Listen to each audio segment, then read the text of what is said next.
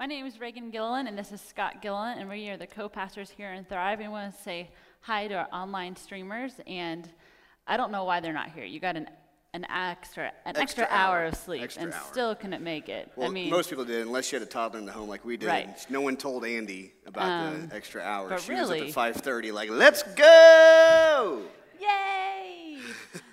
But no, we're excited to co-preach today. We did it a couple months ago, and we didn't ruin it too much. So we thought, let's try that. Let's spin the barrel again. Yes. Let's see what happens. And just before we start, we should probably acknowledge that someone in the room has to write both of us a reference. Yeah. So if you want to just, again, be extra excited, if you want to just stand up in the middle of our sermon and be like, you guys are amazing. Yeah. If everyone wants to remember your baptism today, yeah, that'd be great. Our district superintendent, Cammie Gaston, is in the room this morning. So it's kind of like, when you're a teacher and like the principal sits in, So kids, let's be on our best behavior, all right? Let's try to do it. But, okay, so we are ending our series Meant for More today. And today our title is Next to Now, which I think is very, very funny because we just had a marriage retreat this weekend, which was amazing and so fun. We all got matching tattoos. We made best friend necklaces. It was just great. But what's interesting is that through some of the worksheets we did and questions, Scott and I discovered that one area that we want to grow in our marriage is that we need to stop being so lazy. That we have a lot of laziness, and so I'm like, that's funny that we're talking about how to do, be proactive and now when we're like terrible at it. Yeah. So just know that we're not a good examples. Preaching to ourselves this morning. But I'm excited. So we're gonna go ahead and jump into our scripture today, which is from the book of James, and it'll be James 4:13 through 14. To start, and then we'll keep reading. Okay. You want to pray first? I'm going to pray after. Oh, you're going to pray after? Yeah. Oh, okay. You do you. You do That's you. Right. Okay. Here we go. Come now, you who say, today or tomorrow we will go to such and such a town and spend a year there doing business and making money. Yet you do not even know what tomorrow will bring. What is your life? For you are a mist that appears for a little while and then vanishes. So let's pick me up. Pray. Okay. God, we are so thankful for your word and the way that it reminds us that life is precious and can be quick and it can be short. But what we do, why we are here, that you have purpose and plans and belief in us. So will you be with us today as we speak into that, as you lead us, as you guide us, be with our hearts and minds, and we give all of the glory to you. In your name, amen. Amen. So let's start by digging into this text that we just read, and we'll keep reading in just a little bit. But first, let's sort of stop here and talk. So I love the letter of James. We've preached on this letter a couple times in this series, actually, because it has a lot to do with taking action, and our actions have meaning and value. James is writing in this part, he's writing to a community where, like a lot of communities in the Mediterranean, which is where the Christian church was developing, it's really built on this sort of trading economy. And so a lot of people would travel. They would take their ship and they'd go and sail to some town, and they'd bring goods and they'd trade those and they'd make money. Then they'd pick up and pack up more goods and bring them back and make money there. And so that was a standard way of earning an income, and actually a really good job. If you could land a good deal, I mean, you'd find some money quick. And so he's talking to some people who their job is to try to predict and tell, what town should I go to next, and which item should I buy, and which items should I sell, and, I can't wait to make a whole lot of money next year when I hit on this item. And I know that North Dallas has no idea what that's like, right? No, none. So it's pretty similar. That's one reason I wanted to preach on this morning, because I feel like in many ways we live similar lives to the way that the people lived in James' world. We like to look ahead, and what's 2018 going to hold? Even in the church, we're doing our stewardship campaign right now. What's 2018 going to hold? What are we going to do next year? And so I think it's interesting that he speaks directly to this, and that's why we wanted to end the series here on this scripture this morning. Because I think that we share a similar sort of problem that the people in James's community shared, and that is that we look towards the future almost exclusively. Like we are so future focused, and I think we are for a couple of reasons. So I want to start today by asking, why do we look to the future? Why do we spend so much time thinking about tomorrow and next week and next month and next year? Because I find myself stuck just thinking about what's coming around the corner constantly. Am I the only one?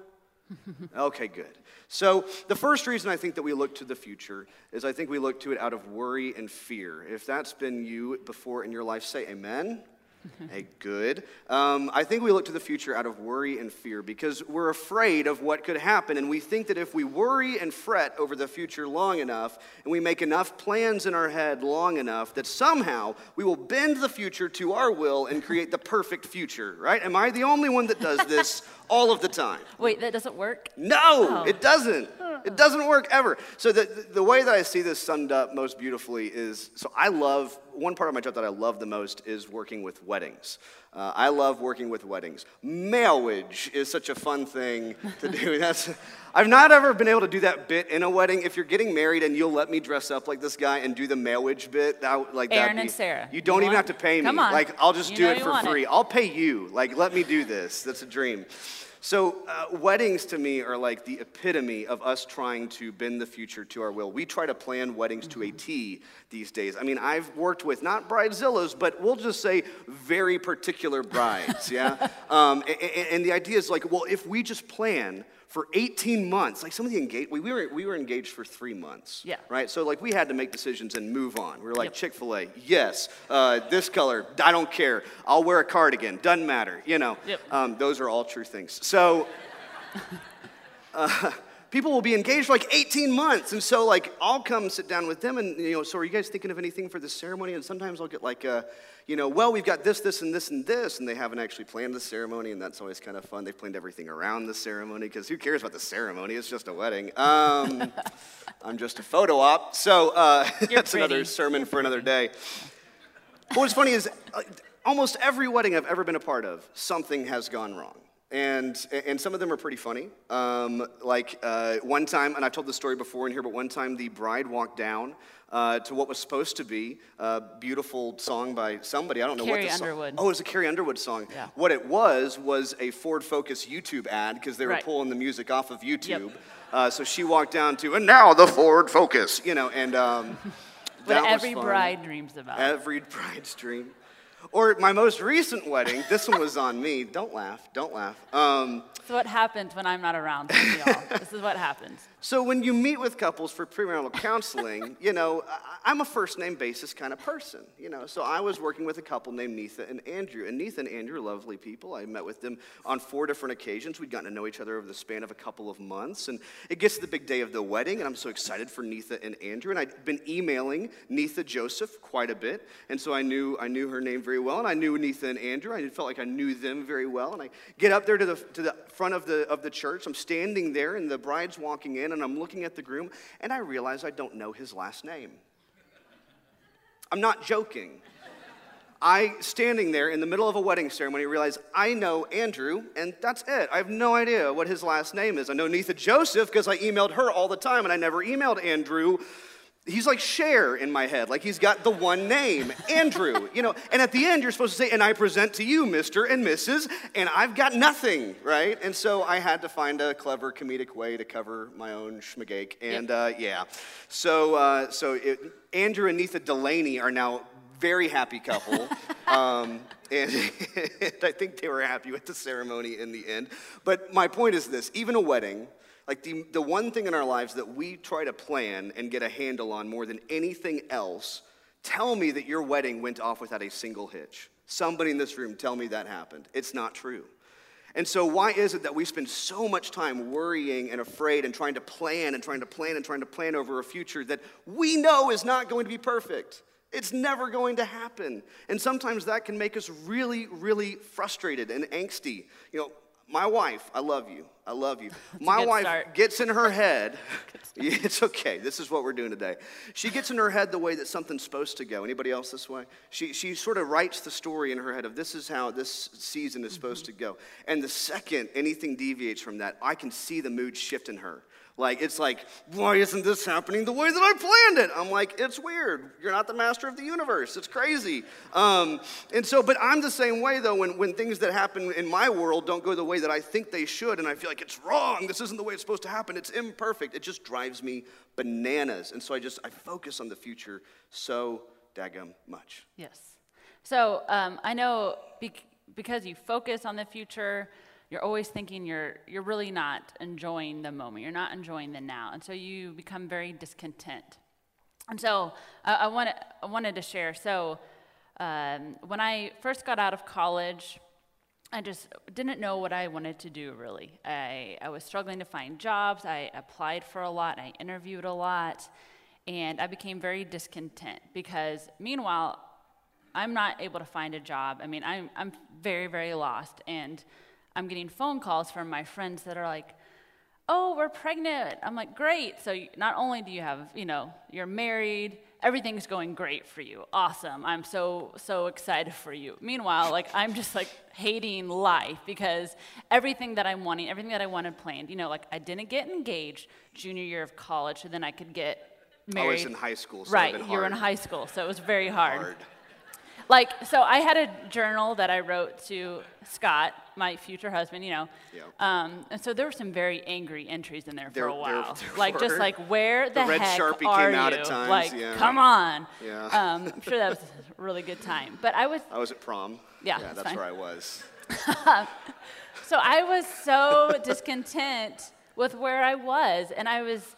And I look back at that time, and I'm like, I probably missed out on a lot of things, a lot of friendships, a lot of experiences, because I was so consumed with what I didn't have. I wasn't a very happy person. And I'm finding that sometimes when we're in that season where we're really discontent, sometimes, yes, things are inflicted from the world. There are some things that impact us, and we have no control. But there are some things that we do to ourselves that make us discontent. And if we could just pull ourselves out and just kind of look at that bird's eye view and maybe have a little bit more trust and really see, okay, where is God today?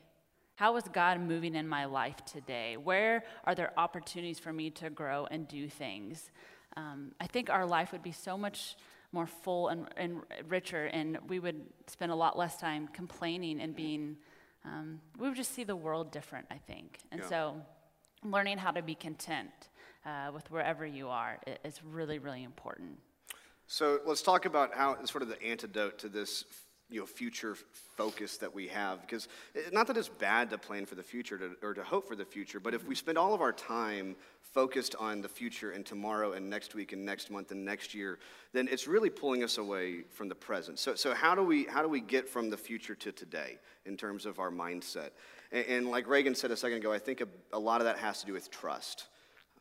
I think when we spend our time absolutely fixated on the future, what we're really saying is that there's a lack of trust there in the relationship that we have with God and in God's relationship with us. So in the worry and fear zone that a lot of us find ourselves in, how can we trust in an eternal God that we believe we have a relationship with, right? So theologically, when we say that God is eternal, that's a really kind of mind-bending concept, because what that means is that God is outside of time, that God's with us in the person of Jesus Christ, and he's with us in the person of the Holy Spirit, and God is active in our daily lives, but God is also eternal. God is outside of time as a construct, and God is able to view everything and all things at one point in time.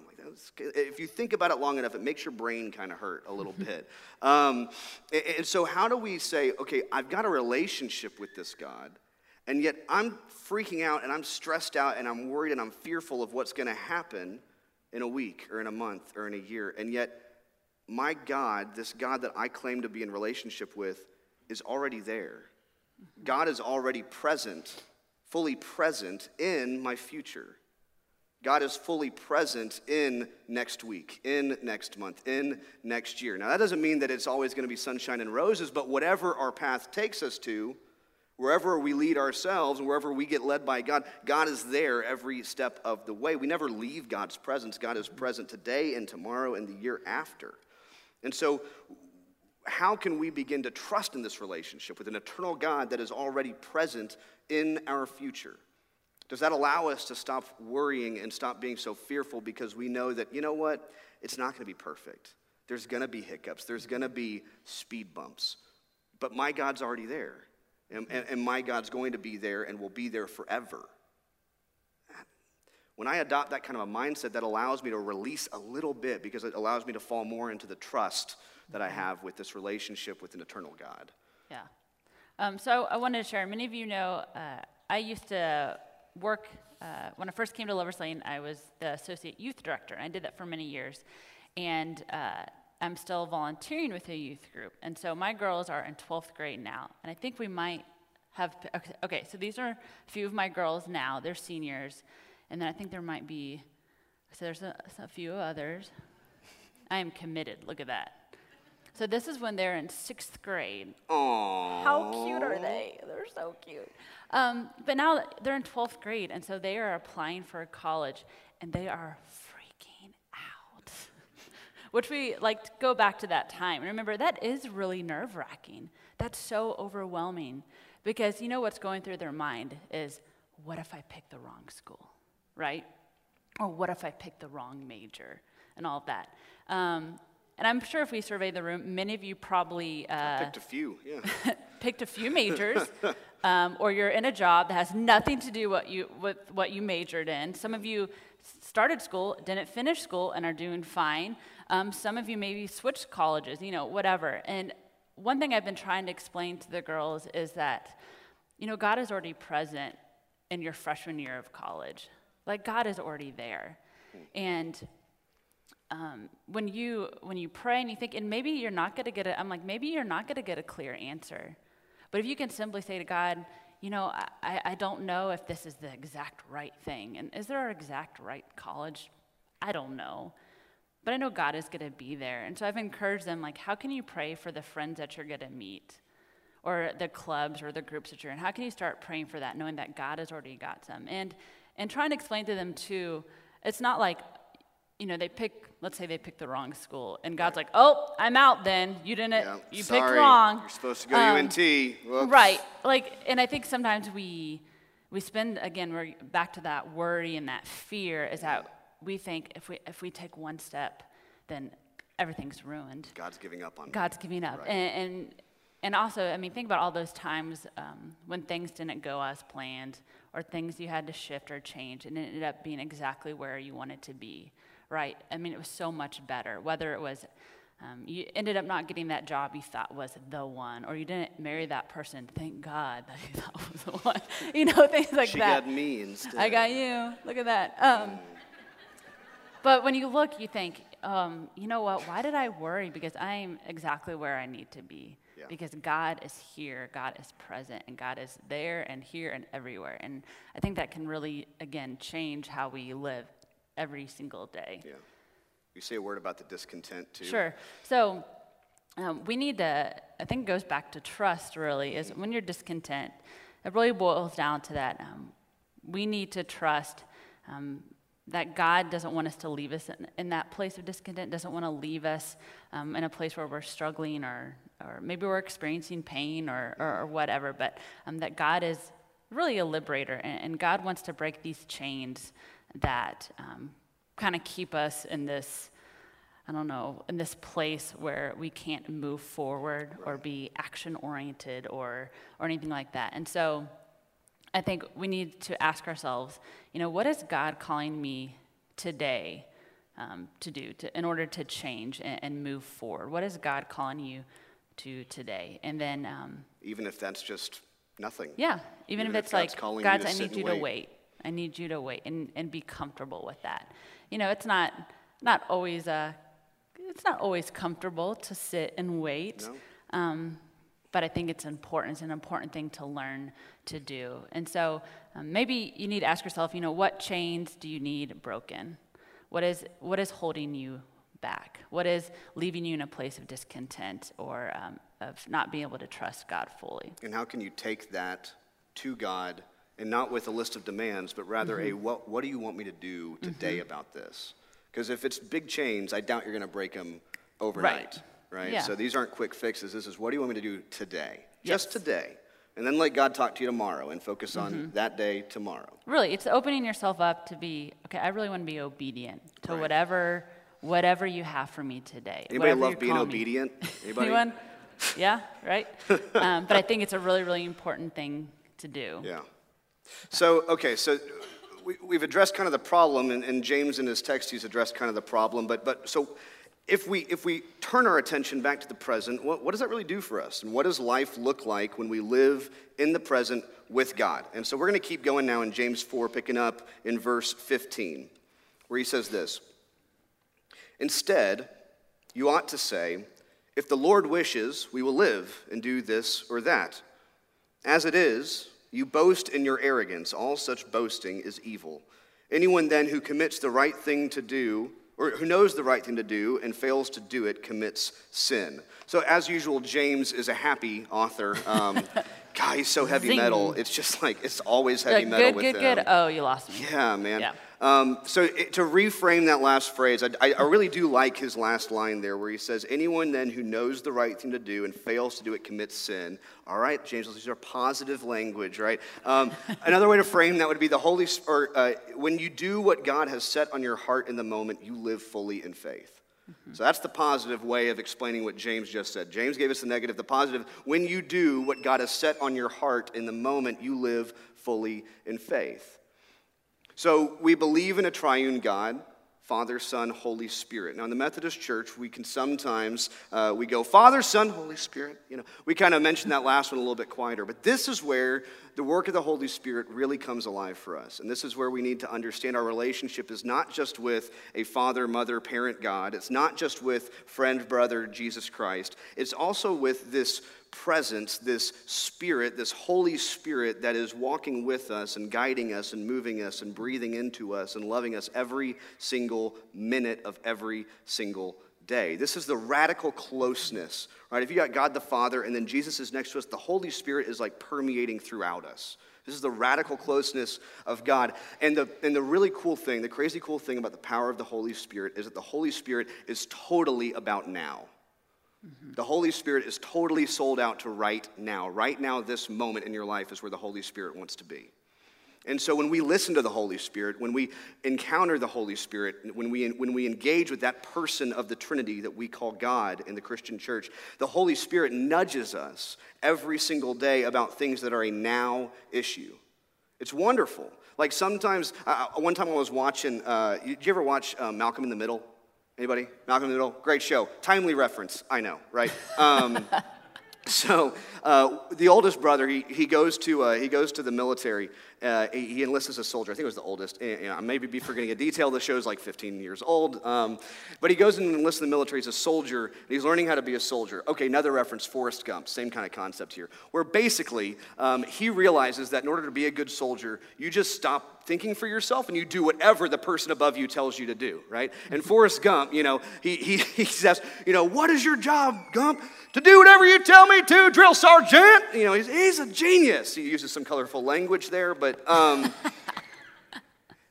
so when I encounter the Holy Spirit, I have to kind of go into that mode. I have to kind of go in that order-following mode, which is hard for a type A personality like that. Like I said before, who loves being obedient in the room, right? It's not always easy, but the Holy Spirit is the one that says, if you'll just stop for a second trying to think through everything, and if you just follow my nudges, I will lead you to exactly what needs to be done right now. Not tomorrow, not next week, not a month from now. What needs to be done right now? What is the Holy Spirit asking you to say, to do, to be, to love right now? I need more of that in my life. I don't know about you. I'm big on the future. I'm bad about right now. And that's where I think the Holy Spirit is huge. Yes. So Kay Eck, who's our executive pastor and my boss, and who's been my mentor, boss, whatever, since I started here, One thing she's been teaching me recently is if you think it, if you touch it, meaning like if I touch even like a receipt, like do it right now. And I've been thinking about those times where someone's name pops in my head.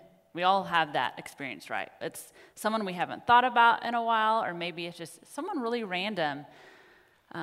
I've learned to I need to either call or text or email or something, because that I've learned, that's the Holy Spirit. The Holy Spirit brings things to our mind, and there's ideas, and that's because Holy Spirit is like, okay, I want you to think about doing this now. I want you to reach out to this person now. And it's amazing how many times I have either texted or called or whatever, and people are like, I really needed that today. Like something is going on. Yeah. And so learning to be obedient and not push things off to another day. Because again, the Holy Spirit is inviting us into the work. And it's hard to say yes. It's hard to physically stop what you're doing and move to something else. But I guarantee you, whatever your attention is being moved to is probably better and exactly where you need to be. Wow. And so learning that. So one thing, my sweet husband that's a great way to start. So I think wives can agree with this. So, I'll be doing stuff in the house, cleaning and doing things. And Scott may be doing something else, whether playing a video game or whatever. Yeah, that's all I do. I just go and play video games. That's all I do. And I'll be in the middle of something. I'm like, hey, when you get a chance, if you want to take out the trash or whatever. Notice what she said. Yeah.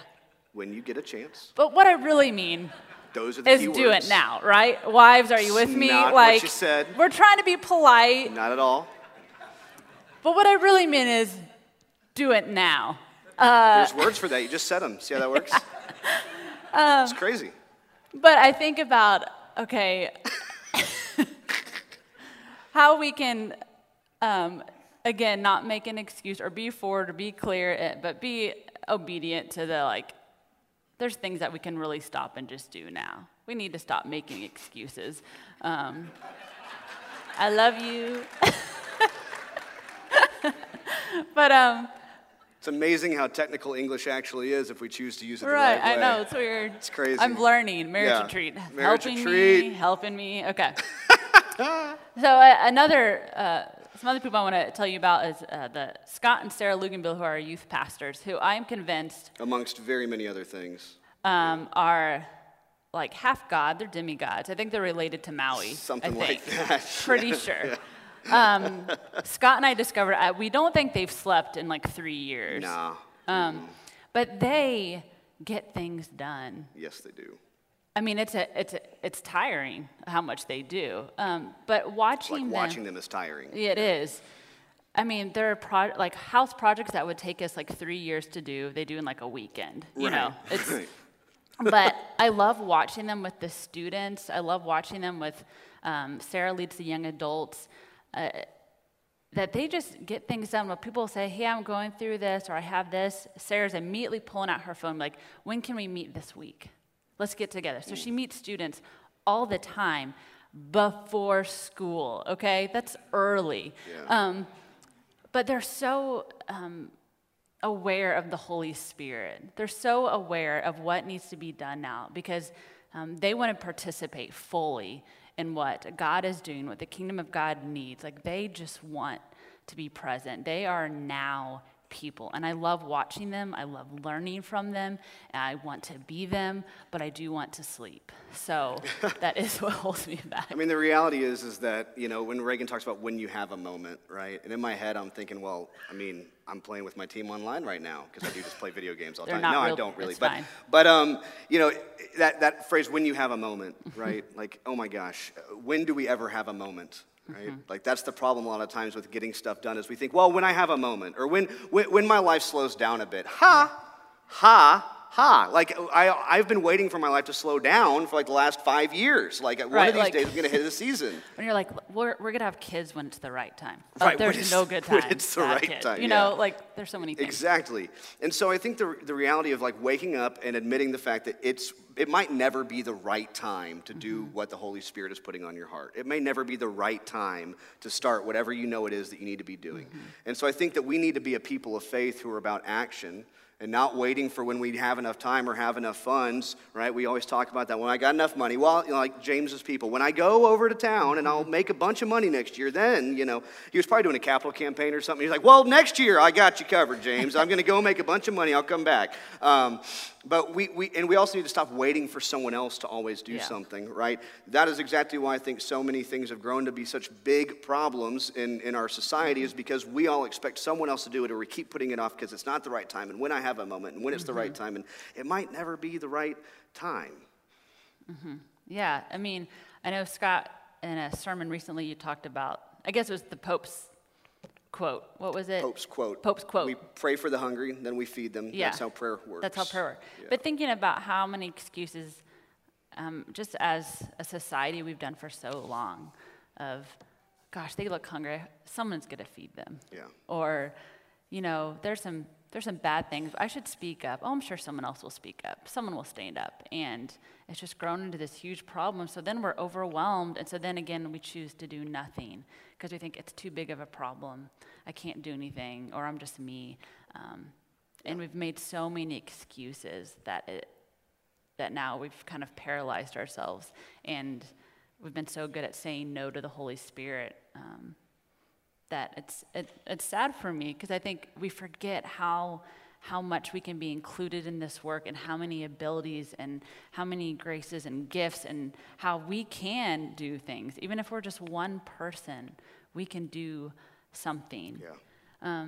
And so I don't want us to be people of excuses anymore. I want us to be people that are now people. That's what I want for us. And so as we close this series, I've really enjoyed this Meant for More. And I know we've talked a lot about the Holy Spirit, but the Holy Spirit is important. We don't talk about it enough. We don't relate to it enough. We don't speak to it much. We don't let it guide us and lead us. But I've been thinking about the Holy Spirit and how the Holy Spirit is active. Holy Spirit is all around us. Holy Spirit is constantly doing stuff. And the Holy Spirit is always saying, why don't you come with me? Why don't you come with me? I mean, that blows my mind that the God of the universe asks us to participate. That God trusts us and believes in us and wants to use us for far greater things than we could ever imagine. Far greater things than we could ever do on our own. When I revisit Scripture, I see Christ, and I'm like, man, Christ was a go-getter. Christ was on the move. Christ wanted to take every opportunity to do more and help people realize that they had so much more worth, that they could do so much more. And I think about how God sees us, that God, even in our sin and our deficiencies and all these different things, that God continues to see us as beloved daughters and sons, and that we were created for more, and that we can do more. That's humbling and overwhelming to me, and makes me love this God more and more, because often I don't believe in myself. I'm so busy picking apart what I can't do, where I can't be, and God says, no, I have stuff for you right now. You can do stuff now. And so for you, I don't know what this more life looks like for you. It may be really hard. God may ask you to do some really hard things. It may be really easy. I don't know.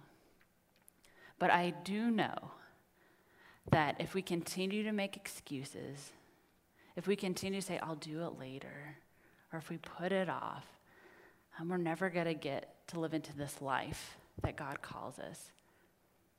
And so I know that God is calling you, because God sees you and believes you and knows you and loves you and says, you know what, you are meant for more, and I can't wait for you to realize that and know that and believe that for yourself.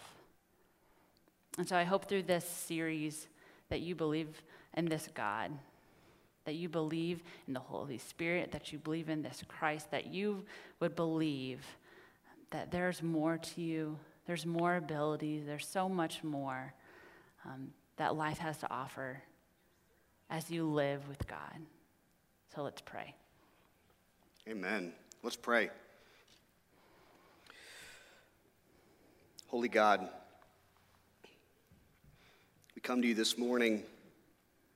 We probably walked in with all sorts of thoughts in our heads, wondering what we were doing the rest of the day, thinking through our weekly calendar, thinking about what's coming up in the office tomorrow, what meeting we're going to walk into, what phone calls we have to make, what stresses we have that are waiting right around the corner. And God, how perfect is it that you draw us radically to the moment through worship? That you ask us to stop and to listen and to pray and to sing. That you ask us to meet you, not tomorrow, not next week, but right now. To hear right now what it is that you have for us right now.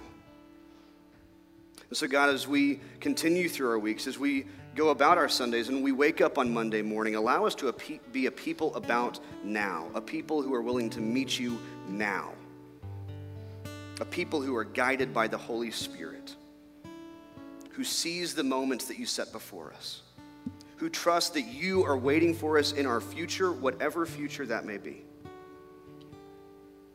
God, we are thankful that you are a God of more, that you have made us for more, and not tomorrow, but right now. All this we pray in your Son's holy and precious name. Amen. Amen. So, like I said earlier, we are in the midst of a stewardship campaign here at Lover's Lane. We're here at our time of offering. Here's the deal. It's going amazingly. This community specifically of Thrive, we are gearing up for 2018. If you look around the room and you've been a part of us for a while, you know that 2017 has been a year of growth. It's been a good year. We've got a lot of family. We've had over 30 new members join. That's not even including their kiddos. We've had kids baptized. We've had adults remember their baptism. And next year, we're looking to do more of the same. We're looking to grow even bigger. We want more small groups. We want more. We think Thrive is meant for more. Yeah, nice little tie in there, right? So to make that happen, we've got to be able to plan accordingly. And that means that we got to know sort of what we're working with financially as an organization next year. So here's the really great news. You know, Raegan and I were talking before the season started. We said, how cool would it be if we could get 50 families to commit to $200,000 next year in Thrive? And already, we just had Commitment Sunday last year because the week before we had a little thing. Anyways, we've already got over 25 families committed to over $150,000, which is awesome, and you guys need to be proud of yourselves for that. But that means we're not there yet. And so if you've not yet turned in a commitment card, I encourage you to do so. If this is a service that you are committed to, if you want to see this service continue to grow, those of you who are streaming, if you want to continue to see this worship service, I encourage you to fill out a commitment card. You'll find Thrive Crosswalk as an option under Heartburst Giving, and help make 2018 possible for us next year. Thank you very much. Raegan, will you pray for our offering this morning? Yes, let's pray. God, thank you for the way that you are moving and changing us and molding us into the likeness of your Son. And we know that as we say yes to now, as we say yes to things, as we strive to be obedient and open and just being able to listen for your voice. We know one thing that you ask us often is to be generous, to look outside ourselves and see how we can help those here in our city, those in our state, those in our country, and those in our world. We know that sometimes we feel like, well, I can't give much. I can't, it's not much at all. But if we're going to be now people, we can start somewhere. And knowing that no matter what amount or whatever it is, it's a start and can have a huge impact. So let us not forget the stories of 2 coins and how that meant so much. So be over this offering. May it be an act of worship. May it go to your kingdom. In your name, amen. Amen.